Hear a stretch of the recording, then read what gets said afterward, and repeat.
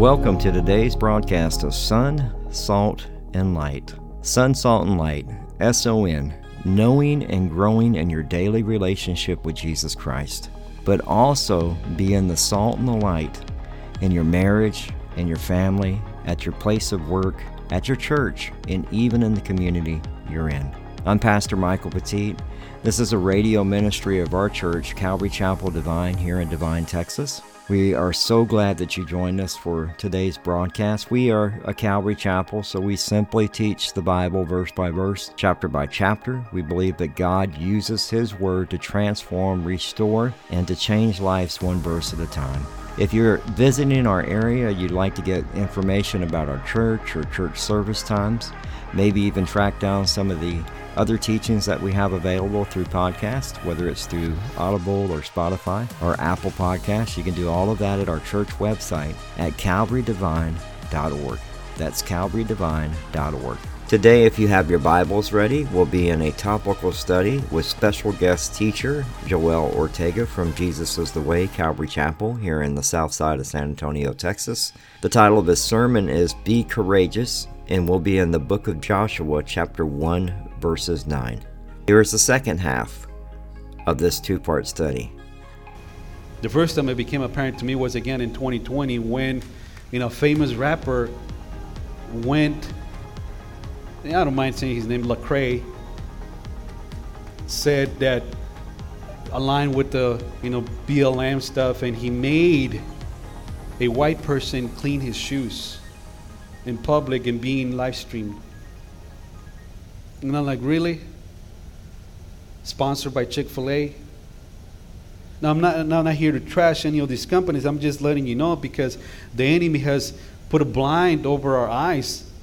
And to some, a bigger delusion. The Bible talks about the big delusion that we were going to be all blinded to not see. But the Bible also says that hopefully those, and I'm paraphrasing, hopefully those that the chosen people will not be deceived, the elect. But we have been to a degree. And so our children are being attacked. Now I mentioned about Target, about Chick-fil-A and Lecrae, the rapper. But also some of us, I used to be a supporter of the Spurs. Wokeism and the Spurs. How many times has it happened? Who here is a baseball fan? Who likes baseball here? Who likes the Dodgers? The Dodgers, I know they're from California, sorry. They're from California. And what were they doing? Accepting of the perpetual sisters of lust. I can't remember their name. Football. Who doesn't like football, especially here in the countryside, right? What have they done so many times? Insulted our country, the flag, which it stands for, right? Representing this godly Christian nation, which was founded back then. Now our children, again, are being castrated in the schools, mostly, because that's where we send them for 8, sometimes 10 hours a day, right? Because they got to learn math, they got to learn, all these other language, extracurricular activities, and we see it, I'm sorry to say this, we see it as a free daycare. Because they're going to be fed lunch, breakfast, and those, they might learn how to add 1 + 2.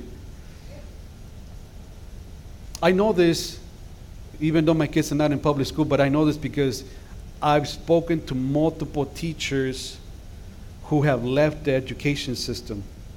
And they've shared their stories as to, now, in the public school system, in all the schools, there are great teachers, because I know some of them, you all know some of them. But the system itself is what is corrupt. I know at least in the countryside, it hasn't gotten that bad yet. But if you go to the public library, at least in downtown San Antonio, the big enchilada, right, that's what they call it, the library, you go, as soon as you walk in, what do you see most of the time? Gay pride, or not even gay pride, now it's the alphabet soup stuff, and then Satanism now being promoted everywhere you look. And so now you can't get away from it everywhere you go. If I were to place this little bottle of water in front of you, you're thirsty, right? You're thirsty. We've been outside sitting, in the heat, and you're thirsty. I open the bottle, It's unopened, but I put just one drop of poison in it. Would you drink it? Would you drink it knowing that it has just one drop? Look at the bottle. Well, this is what we're doing with our children. We're sending them into this filth. And we're saying, I know not everybody can afford private school, Christian schools. I know not everybody is able to do homeschooling. But we parents have a bigger task at home. Not the church. The church is here to reinforce what you are supposed to be teaching them. The school is supposed to teach them, at least, how to spell, how to read, multiplication. And then if they want to go on to a higher education, that's different. But our responsibility as parents and husband, dad, don't pass it on to your wife. We're supposed to be the ones who pick up the Bible and read the truth. Simply start by reading one chapter. Just, our family, this is what we do during dinner time. We sit down right after dinner, we read one chapter. Whatever the chapter it is that we're in, then afterwards we allow for the kids to ask questions. What does that mean? What is that word? What was happening there? Why did he do that? And so on and so on. It's not a formal Bible study. It's just simply reading the Word of God. But here's another thing that we've agreed, my wife and I, several years ago, we agreed that we're going to have at least 3 meals throughout the week throughout the week that we're going to sit down together as a family. At least, the whole week happens. But at least three meals a day, because it's difficult for families that are sometimes both mom and dad are working outside of their home. And even when they're working from home, you're working. And I'm not saying making this up. My children are back there. They can tell you this is what we do. So it's not that difficult to teach them the Word of God. All you have to do, just like in homeschooling, all you have to do is just stay one chapter ahead of them, and you already know more than they do. That's it. And pray. Let the Lord give you the answers to whatever questions they may have. So what are we supposed to do? What are we going to do in the midst of all this darkness that's just looming over us? I heard Kirk Cameron say, by the way, he was there at the convention, but Kirk Cameron said, and I quote, do we just hunker down and pray, Lord, come rapture us now, while we sob, crying with our face in our Chick-fil-A soup, unquote? Are we supposed to just do that? Because I know we often pray this. I pray this, Lord, just come for us. Maranatha, come quickly. But are we just supposed to stay and sit, inside these 4 walls of the church, hunker down and hope all for the best?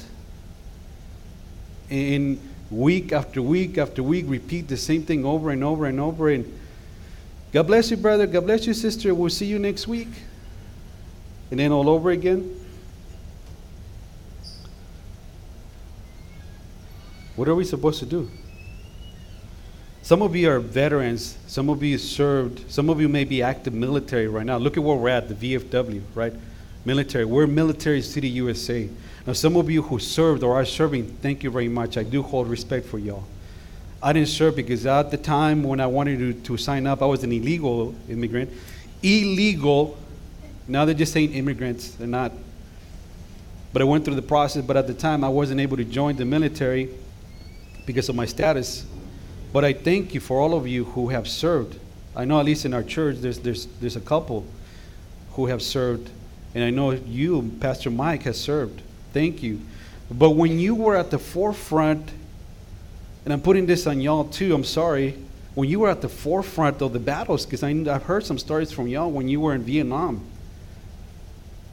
You defended our country. You defended our freedom, our liberty to do this, exactly this, what we're doing this morning. But was that it?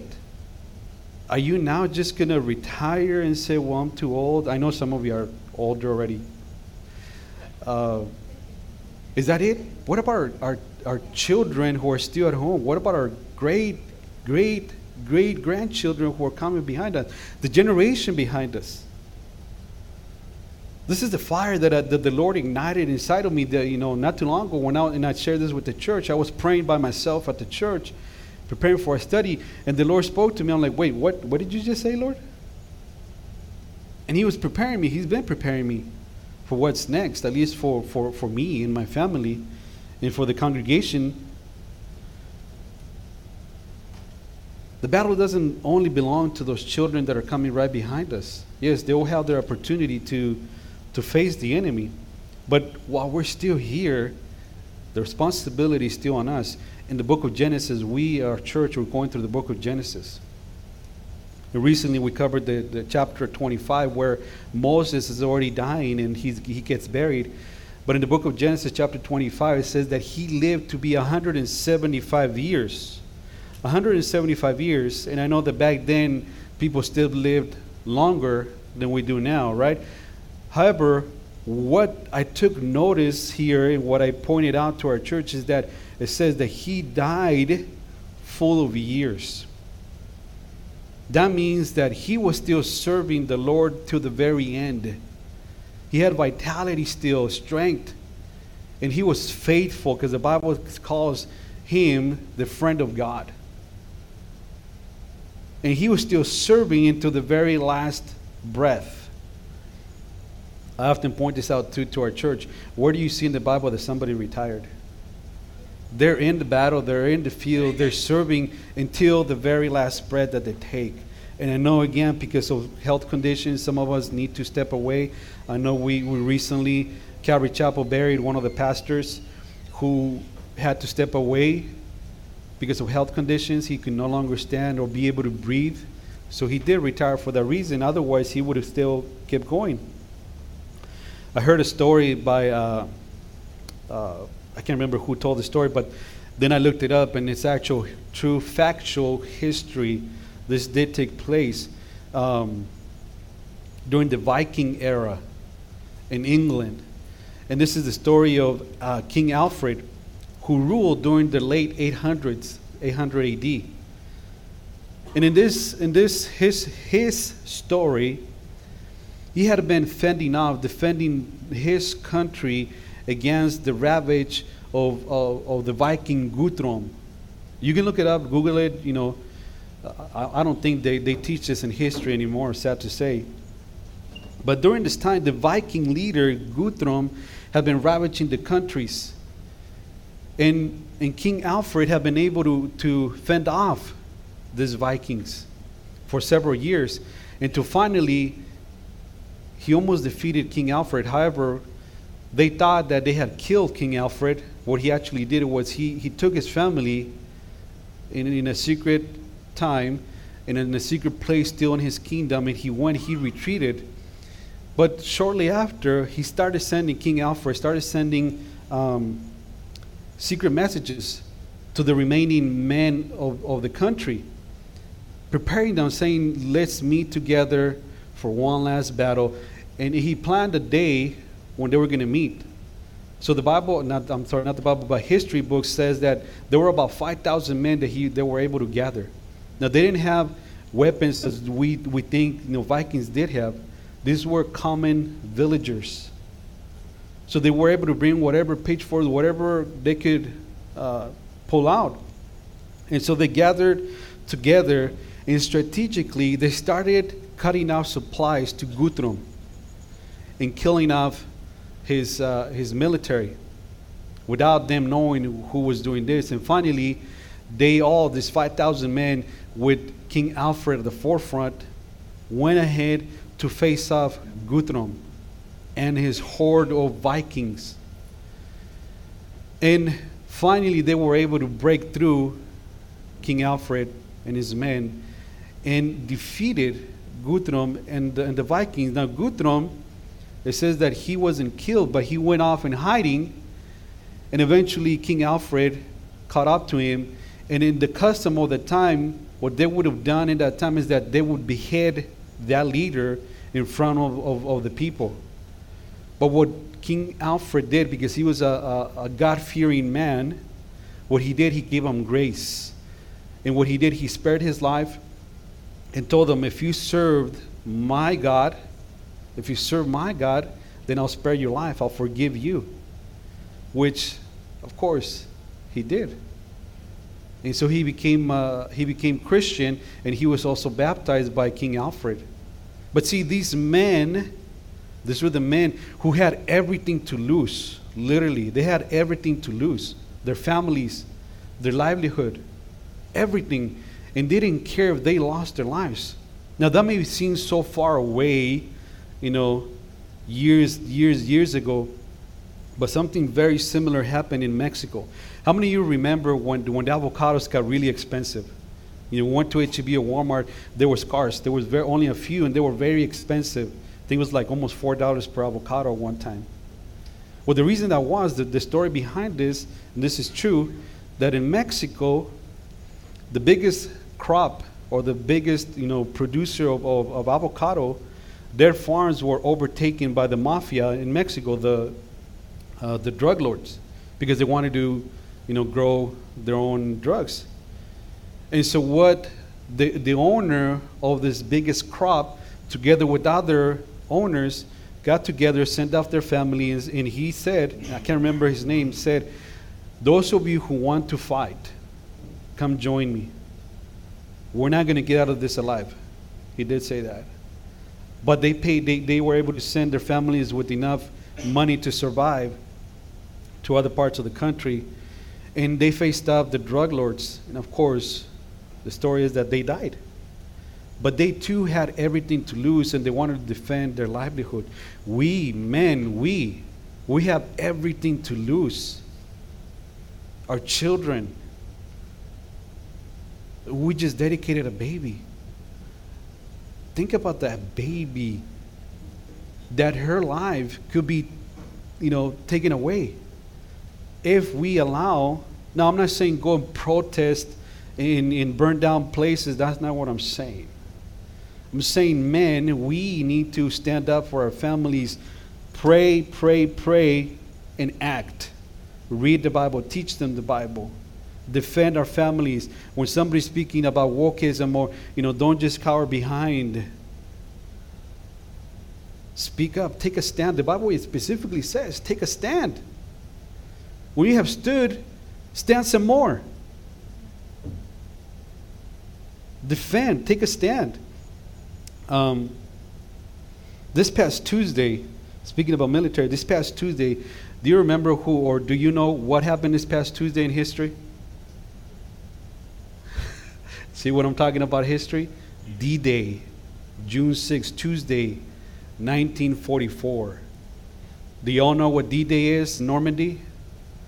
This is what changed the course of this battle, World War II. Because thousands and thousands of young boys, and I emphasize boys because some of them were 16, 17, not even 18 years old, faked their birthdays to be able to defend this country. And as they were landing in the beaches of Normandy, forgive me because I'm getting emotional because I have a young boy. And I could imagine he would have been one of those boys there. And so they were defending this country, our freedom, our liberty. And if you know a little bit about history, you have seen the movies, what were they doing as soon as they were getting off? They were being shot to death there. But they went unafraid to face this enemy of ours who's threatening to take over our country. And let me bring it home a little bit closer. Gonzales, has anybody visited Gonzales, just not too far from here, about an hour and some change east of here? Come and take it. Who has heard those words? Come and take it. In Gonzales, my family and I have gone to, in October 2nd, this is when it actually happened, to visit, to see the reenactment of Gonzales, the Battle of Gonzales, when again, boys, because there's a monument there that gives the names of those boys and the ages. The youngest one that I saw there was 10 years old, who fought against the Mexican army who wanted to take over Texas. Then a few months later, those survivors of this battle in Gonzales came down to San Antonio, the Alamo. And they still defended the Alamo, those boys.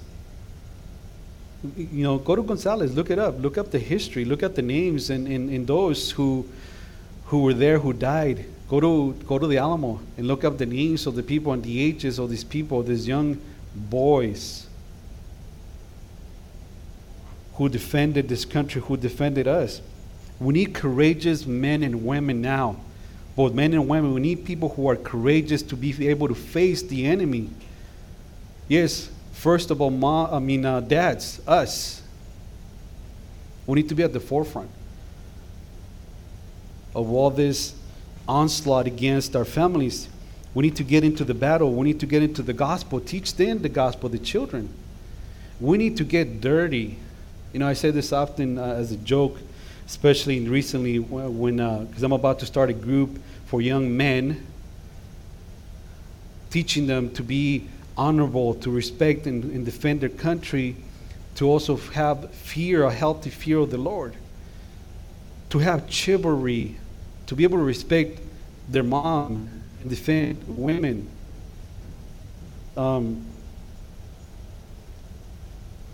I forgot where I was going with this.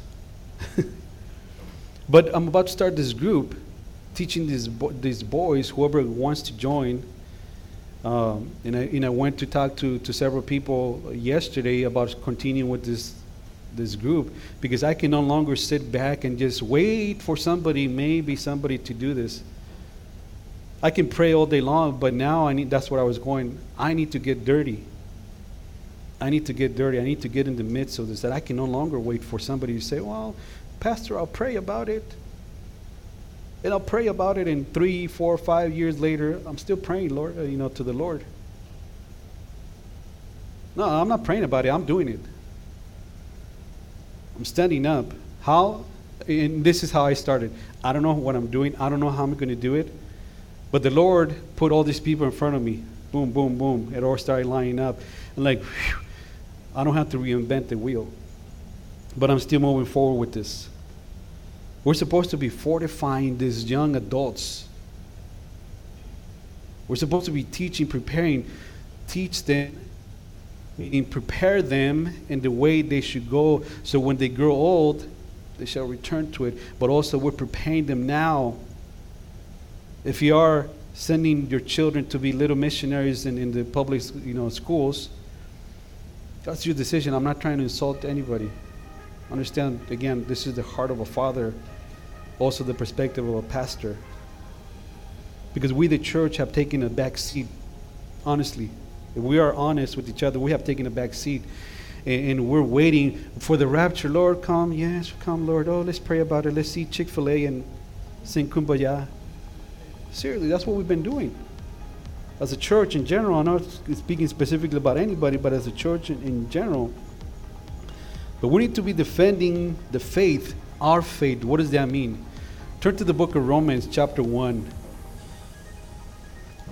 We need to be defending our families, our children.